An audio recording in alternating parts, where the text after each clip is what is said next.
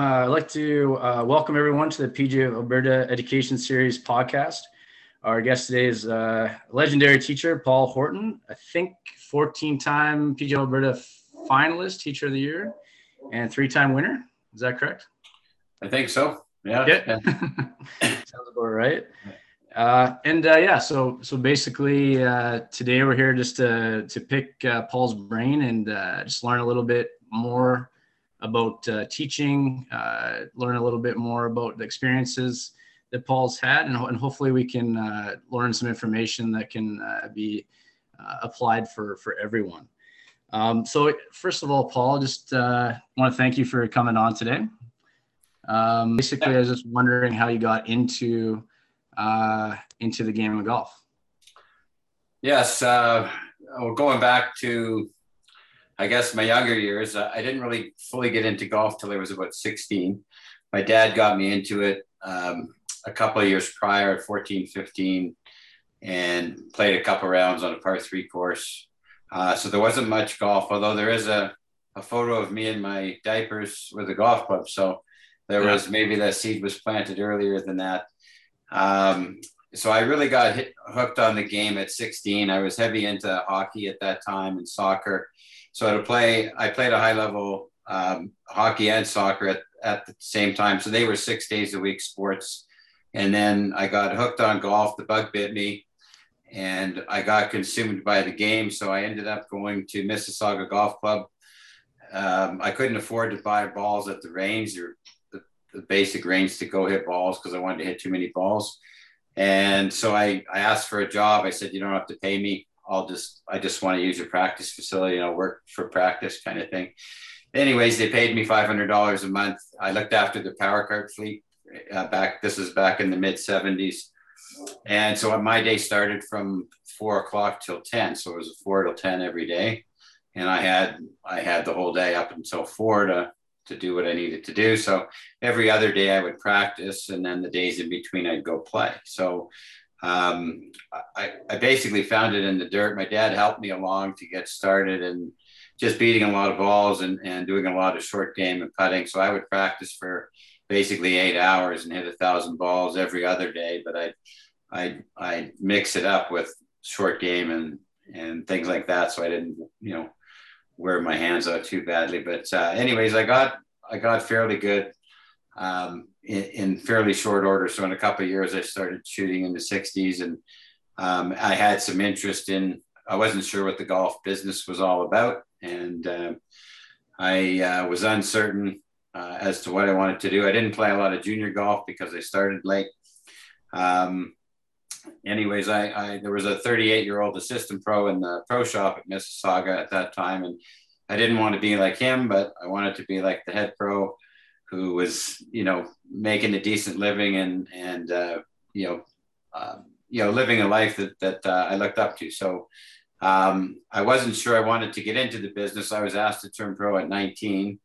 And I took a year of commerce at the U of T because I wasn't sure what I wanted to do. And then I did have an interest in golf course architecture, which you may want to talk about later. But anyways, once I decided, I did a year of graphic design for this company and realized that I got away from golf for a year and I wanted to do something with golf. So the magnet drew me back to the business. And once I decided to turn pro, I gave myself 10 years to become a head pro. And on my 10th year, I did that. So I had a goal when I started, and I reached that initial goal. And then from there, things changed, in terms of my direction and specialties and things like that. So. Yeah. Awesome. So what brought you to Alberta? Good question. I started out in Toronto, so I was at Mississauga I spent 4 years there. So I worked the power carts and then moved up to the pro shop. And I moved over to Summit Golf Club, which is in North Toronto in Richmond Hill, and worked 4 years there with Ron Rayner. And Ron used to be the head pro at the Mayfair Club in Edmonton back in the 60s. And he said, there's a job opening up in Calgary at the Calgary Golf and Country Club, and I think you should apply for it. So I applied, and Tom Greiner, who's the head pro there now, still there. Tom and I, we came out separately, but we were hired together. So they flew us out for interviews. I didn't know Tom was getting interviewed, and I was going into the interview and Tom was coming out of his.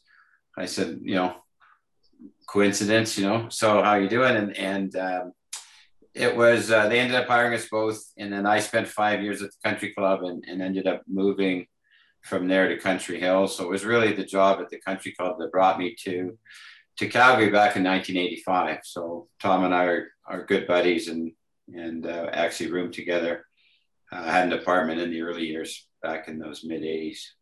Awesome. And then you went to Country Hills, is that correct? Yeah. So Country Hills was just getting started. So I was hired as the director of golf there, and initially to sell memberships. The golf course was being built from scratch. So as a wannabe architect back prior to turning pro, and maybe just to precede that, I was back in high school, I was into drafting and things like that. And I caught myself, once I got the golf bug, I was routing 18-hole plans for golf courses, just in my own imagination, right? I wasn't hired to do anything, but I was just routing 18 holes, and I kind of knew what it took in terms of me as a player, what might entice me to put a bunker here or this and that there. So I had an interest in architecture, and I was going to take a year of commerce at the U of T, University of Toronto, and then 4 years of landscape architecture, and then 2 years of golf course architecture down in Texas. And I decided after that first year of commerce that I'd become a designer like Jack Nicklaus, so I didn't have to go to school and do all that. So I decided to jump into the PGA. So I joined the PGA in 1981. And so I went from the country club, Calgary Golf and Country Club, to Country Hills. And I was there for 4 years. So it was pretty cool for me to see the property being built from the ground up and how many miles of pipe that go underneath and the infrastructure involved in building. I had no clue on the education behind how all that worked. I just knew how I liked to see golf holes. And so it was really a good experience for me to sort of see that develop from the ground up. And I ended up, becoming more of a GM at that time. So I was spending more time in the office and on the phone, and I enjoyed being with the people and teaching. I taught a lot as a director of golf. I probably taught 20 hours a week as a director of golf, enjoyed the teaching side of it. And I was getting pulled away from that and the being with the people and whatnot. So I decided to open my own golf academy in the spring of 94. And so that's how I sort of branched off. I could see a specialization need for teaching and decided to jump down that path. So it started as more, you were into design, and then with your role, you started to develop more of a love for teaching, and kind of prompted you to go that route.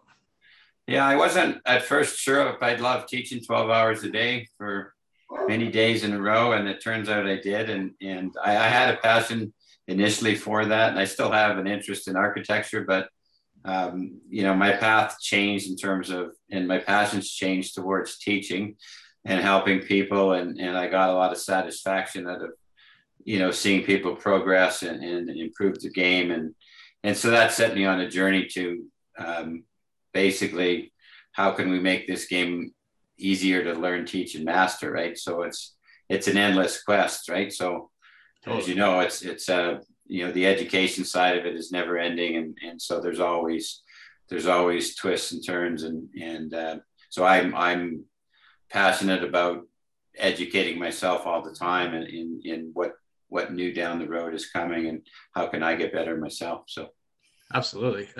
So because of all your opportunities, I think it'd be really interesting for the listeners to kind of get some insight. So you've had obviously the opportunity to teach a lot of high level tour players and also high level amateur players, college players trying to kind of make their way into the same progression. So yeah, if you could give any kind of insight into maybe the difference between teaching a teaching pro and maybe a high level amateur, and different approaches that you found have worked through that process over the years. Yeah. So are you referring to like tour pros and high level amateurs versus the average player? Yeah, I imagine, like specifically, I imagine it might be a little different if you got like a Stephen Ames of the world, who's a bit, obviously he's established, he's made his way and he's looking for advice, versus someone who's trying to like launch his collegiate career. Sure. And that there's a good story there with Stephen. When I worked with Golf Canada at the Calgary Center, Stephen would often come over to hit balls during the wintertime, and he was working with Sean Foley at the time. And Sean and I know Sean pretty well, and I was another set of eyes for Sean. So when Stephen would come out in those early years, I would be another set of eyes to just make sure that he's doing what Sean wanted him to do. And so we had a connection at that point in time, but I wasn't fully working with him. I just sort of make sure he's going in the right direction. And I was coaching a couple of, high-level junior players that one went to the UCLA and one went to the University of Houston. So two top-level schools. And they were playing with Stephen in basically a practice round for a junior tournament up at the Hamptons. And the two kids were on a birdie fest and sort of running over Stephen with all these birdies. And Stephen was struggling at the time, so Stephen was asking a bunch of questions about me and some of the awards I won, and the kids just told him, he said, it's not about the awards, it's about all his players are winning, right? And so I don't know what the kids shot, but they both shot well under par, and basically I got a text from Stephen that night saying that, have you got time to see me tomorrow? Right, which was a Monday, and I got a text from Patrick Murphy, one of the kids, and he said, I think you might have a new student coming your way. So I met Stephen on the range, and the approach really with a tour player versus regular 15 handicap or a high level amateurs, you need to get to know the player. You need to get to know as much about them as you can. And with tour players, you need to show confidence in what you do. So most tour players, and a lot of them really don't know the swing that well. And maybe some know more so now because of all the technology that's out there. But, back in the day, I knew more than Stephen knew, but he could teach me a lot just with what he does. So I'm always learning from my students, whether it's a 15 handicap or a tour player. I try to learn what I can from each of those students, and the process to teach them doesn't change that much, other than you need to show confidence in what you're doing, and so that every player needs a plan. And so, when Stephen came to me, it was more about, okay, what are the pitfalls, what's going on, so where are the weaknesses, and going through that and understanding that, and then assessing the swings. You sit down and assess the swing and say, here's what I see. Here's why you're doing these. Here's why these shots show up. And then you build a plan from there. And I remember playing 2 years prior to that, played with Stephen at the country club in Calgary. And we were playing with a student from Red Deer who I coached who went to Old Miss. He was a high level junior player, and Stephen wanted to get to know this kid. So we started playing, and Stephen wanted some help. So I gave him a tip on the 7th hole, and luckily for me, it worked. And then, so he started to hit the ball better. It was pretty simple, and simple is usually better. And so we played, and after we finished on 18, Stephen said, let's go to the range and hit some balls. And I said, well, we're really here for Matt. And Stephen said, oh, he's young, he'll figure it out. So Stephen was more interested in, hey, give me some help here, right? And so at that point, I know he was still working with Foley, and he begged me to go in and do some work with him. And I saw an issue in his grip that, the grips could be very sensitive to any player, especially tour players. And, one of his issues was he was always shut at the top and didn't like to hook the ball. And So I dove in after not wanting to, and then I said, okay, here we go, and I jumped in, and Tom and some of his staff came out to watch the session, and we were there on the range for about an hour and a half. And he, once I adjusted his grip, the very first swing was dead square at the top. And he said, I haven't felt like that since I was a kid, since I was 16 years old, which was a good feeling for him. And that's how sort of, I guess, another seed was planted to sort of get a coach to get to work with him. But the process is, they have issues, they have tendencies just like everybody else. So they're not much different other than they're more skilled and more consistent. And, there's work to be done, but it's, you need to be sure of what you're doing.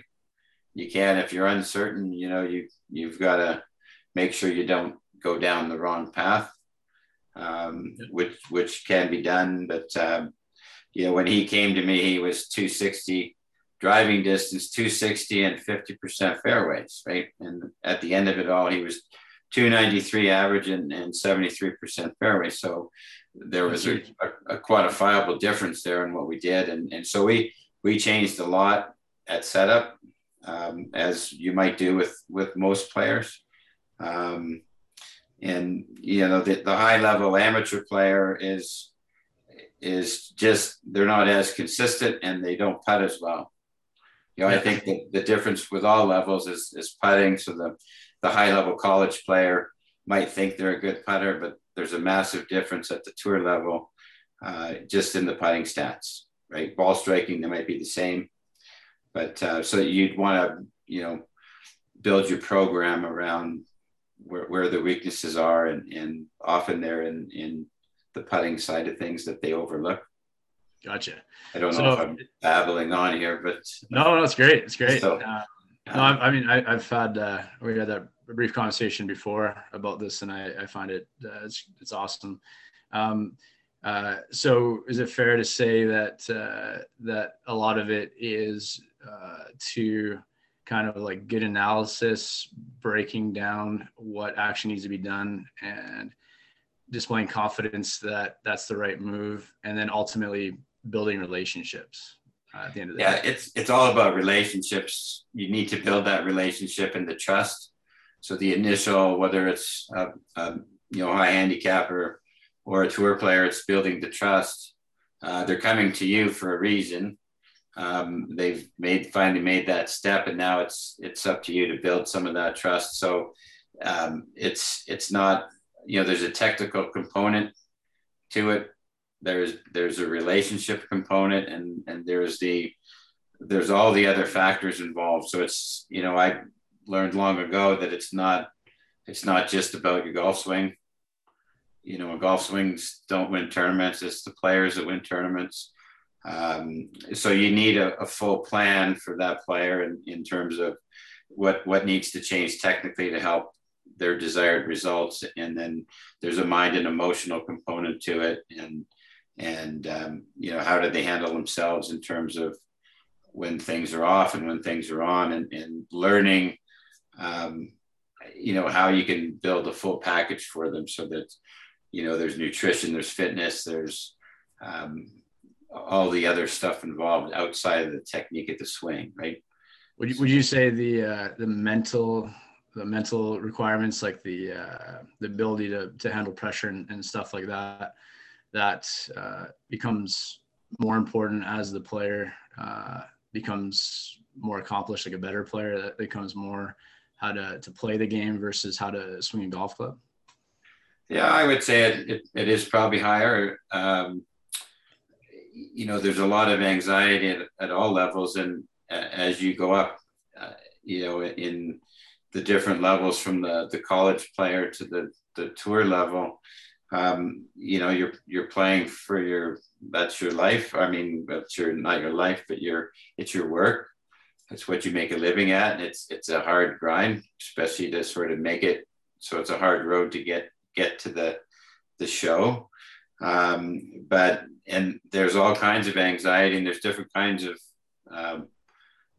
anxiety, whether it's putting anxieties or tee shot anxieties, or there's different forms of it, right? Where it just might be not being able to perform under the pressure, or it might be something else that's more deeply rooted than that. And I think all players have some of it, but you need to, again, know the person by the relationship, and know how to apply some training where they can develop a stronger link in their chain. Basically, you're only as strong as your weakest link. And so when I take players out on the course, I might try to yank their chain a little bit to see if I can break them down. Yeah. To see if they can handle it. And then it's okay, how do they learn from that, and how do they improve? And then, they build a more solid foundation.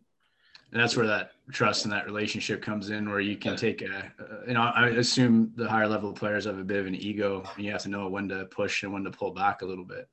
Yes, that's a good point. So they, at the tour level, there are a few prima donnas out there that it's all about them. And so that's where the relationship, you really have to build the trust from both sides. And you have to know when to stay back and just sort of, not say much. And you have to know when to jump in and put your foot down and say, this is what we're doing. Right. So, Steven's issue was, I thought he could spend more maintenance practice on his short game. He had all the shots, but didn't he like to strike balls, right? And not enough time was spent on short game, in my opinion. So it was so I had to play some games with him to get him engaged in the process of not just building the skill, but maintaining it, right? Because if you don't practice it, you're not as sharp as you could be. Right. So you want to avoid those soft bogeys that you might make on the tournament trail. Yeah, I imagine at that level, it's a lot of analytics and just breaking down, and it's like fractions of strokes here and there. It is, it's so the eye has to be sharper in terms of what you're looking for, and you have to be on the same page. So, right, so it's you need to clear up any belief that the player might have. Yeah, and if that belief needs altering, you need to alter that first before you move on. Because if you're in different stages, you believe this and they're believing something else, then you either have to change that and have agreements to it, or go separate ways, right? Absolutely. Generally, you've been kind of a leader in terms of adopting new technology, in terms of teaching with the Aimpoint.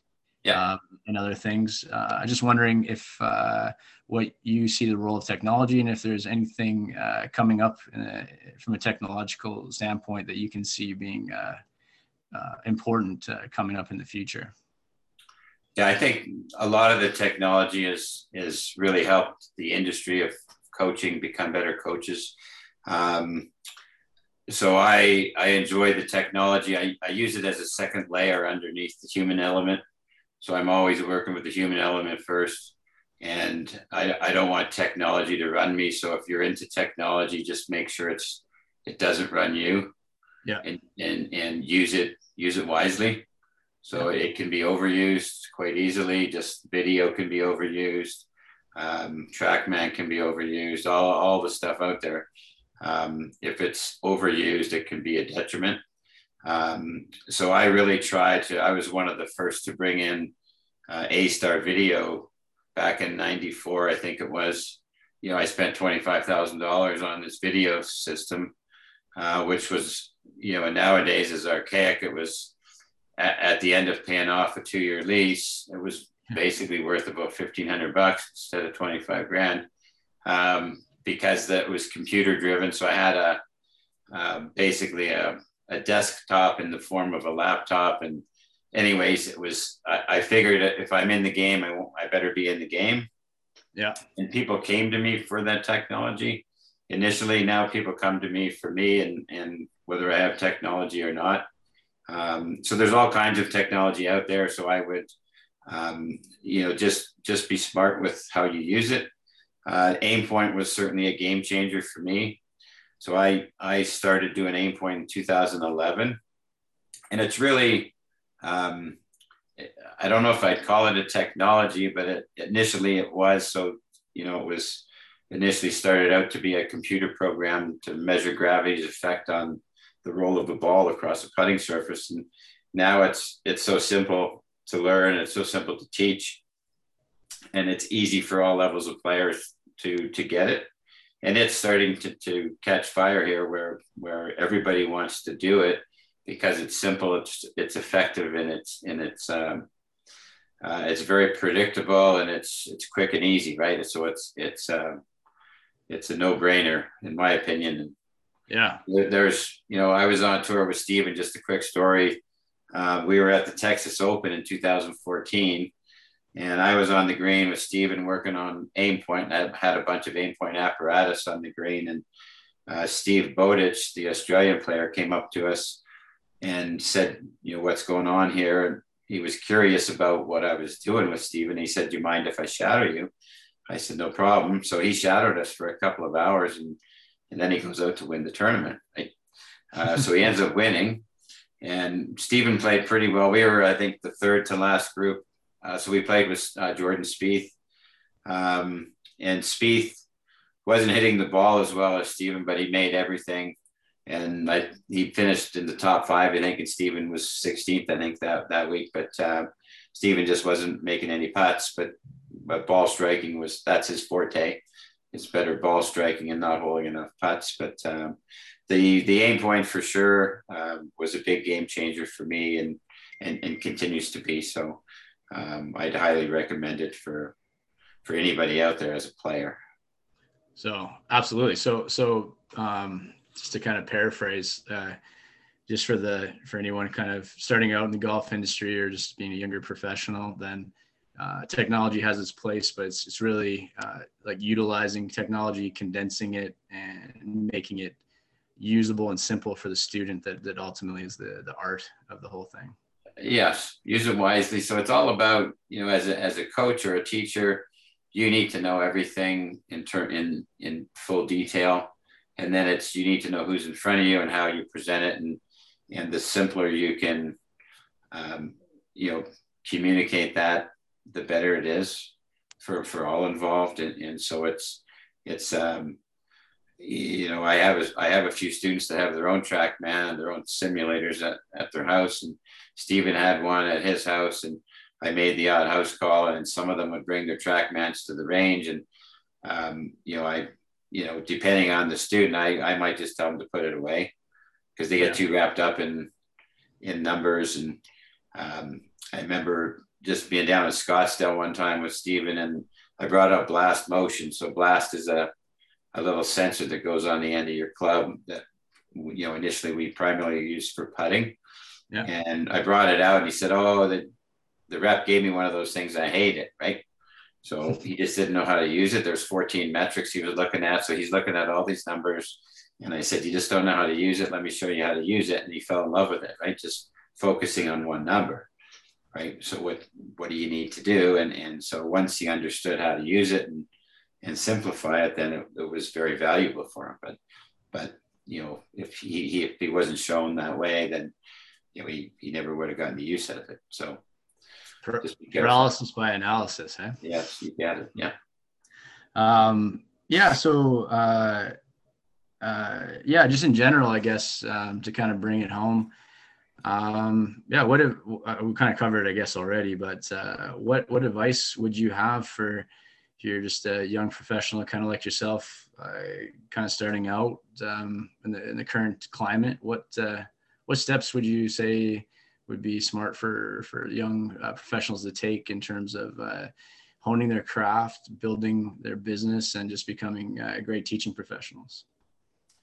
Yeah, I think take a look at the big picture in terms of, do you want to be a head professional or a director of golf or an executive professional, or do you want to go down the teaching path?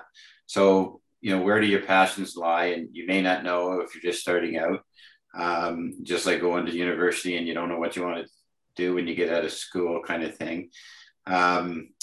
I was fortunate that I got to see the business from all sides. And then I decided that there was a need for teaching, and I felt I could make a dignified living doing it. And so if you choose that teaching path, or any path really, it's jump in and get after it, right? So you can't replace experience. So I learned so much over the years through, mostly through my students, but a lot through self-educating and doing that. So, you're always needing to find ways that you can get better. But, when I was a young teacher, I thought I knew it all. And the more I know, the more I realize I don't know. So I really, when I look back, I was, likely embarrassed. If I went back in time and saw myself teach in those early years, I'd be embarrassed, and I'd want to give the people their money back because it wasn't worth it. Right? I was charging $12.50 back when I first started, right? And the head pro was $25, and times have changed. Back then, a buck was a buck, right? You still had bills and no loonies, but so I would just say that, find a mentor. Mentorship is key. Find someone that you can trust, that you look up to. Maybe go shadow some teachers that you feel pretty high in regard, or even if they don't suit your style, it's good to go shadow or get lessons from somebody that or a system. I don't coach a system, I coach the player. So I really don't coach the player. I coach people, right? I'm coaching people first, and then how to play better golf. So it's all about the people in front of you. And so that's where the relationship comes in. So, if you don't believe in stack and tilt, maybe it's a good thing to go learn about it, just so you know what it's all about. So I don't box myself in with a method. And I don't think that's a good idea for anybody, because everybody's different. And I think there's more learning styles than there are people on earth. We back in the early days, we were boxed in, well, this guy's visual and this guy's kinesthetic. And so the three different levels of learning, there's just so much more out there in terms of how people learn. And so I would say you need a thirst for educating yourself on your subject matter, if it's teaching. So there's lots of things that I've learned outside of golf to help my teaching. Just, self-help books and other coaching, other sports, or, lots of different areas. So don't box yourself in just with, YouTube and social media and things like that. But, have somebody that you can use as a mentor. I have a advisory board that I use. So I have, on my students, I have some people that I respect in the business world. And I have a few people that I just call my advisory panel, and I meet with them, a few times a year to sort of reassess what I'm doing and what they feel they might want, and how I project it, and just helping me sort of see the vision of what the future might hold for the following season, that kind of thing. So use some outside influence. That's awesome. It's awesome to hear that, somebody that's had all the experiences that you've had and all the success that you had, that you're still like humble enough to be a lifelong learner and still kind of looking for new ways to improve. And I think that's a great message for anybody that takes it seriously and is trying to make that their career. So it's really great to hear that's the process that you still take after all these years. I think it's never ending, right? It's the journey to get better at what you do never ends. And, so it's something that I see young pros maybe jump into the teaching. They rush into it. Maybe us as a PGA need to make sure that there's a baseline level of education before they're allowed to jump out, because I know that I wouldn't want looking back on what I did, in my early years, I would, like I said, I would have been embarrassed to watch myself, but you learn from it too, right? So it's get your feet wet, and use the people that you think that around you, or find some mentors that would really help the cause, right? Awesome. Well, that's I think we got the full time there. So I really appreciate that, Paul. I think there's a lot of good wisdom there, and yeah, appreciate your time, and yeah, hope to catch up with you soon. Yeah, great talking with you. Going back, just to wrap up on the mentorship, when I first started, I got George Knudson was my first Oh yeah coach, right? And so I was going to do a drive down with a buddy of mine to Arkansas to try to walk on. Back in those days, walk on scholarship was more possible then than it is now. So it's kind of frowned upon now. But anyways, I had spent most of my money with George. So I went to George. He was at the National Golf Club in Woodbridge, Ontario. I spent a week with him.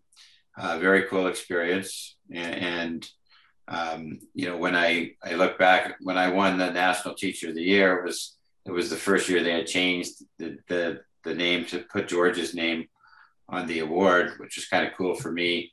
And I also had the experience of when I worked at the Summit, we had a secondary range, and Mo Norman would come out and practice on a fairly regular basis. And so pretty cool for me it was me and Mo, and he allowed me to, basically sit on the bench and watch him, hit balls into a shag bag, back and forth. So it was, I look back on those experiences and realize how privileged I was to sort of have those two players, and those two men were initial mentors to me. And I had many mentors along the way.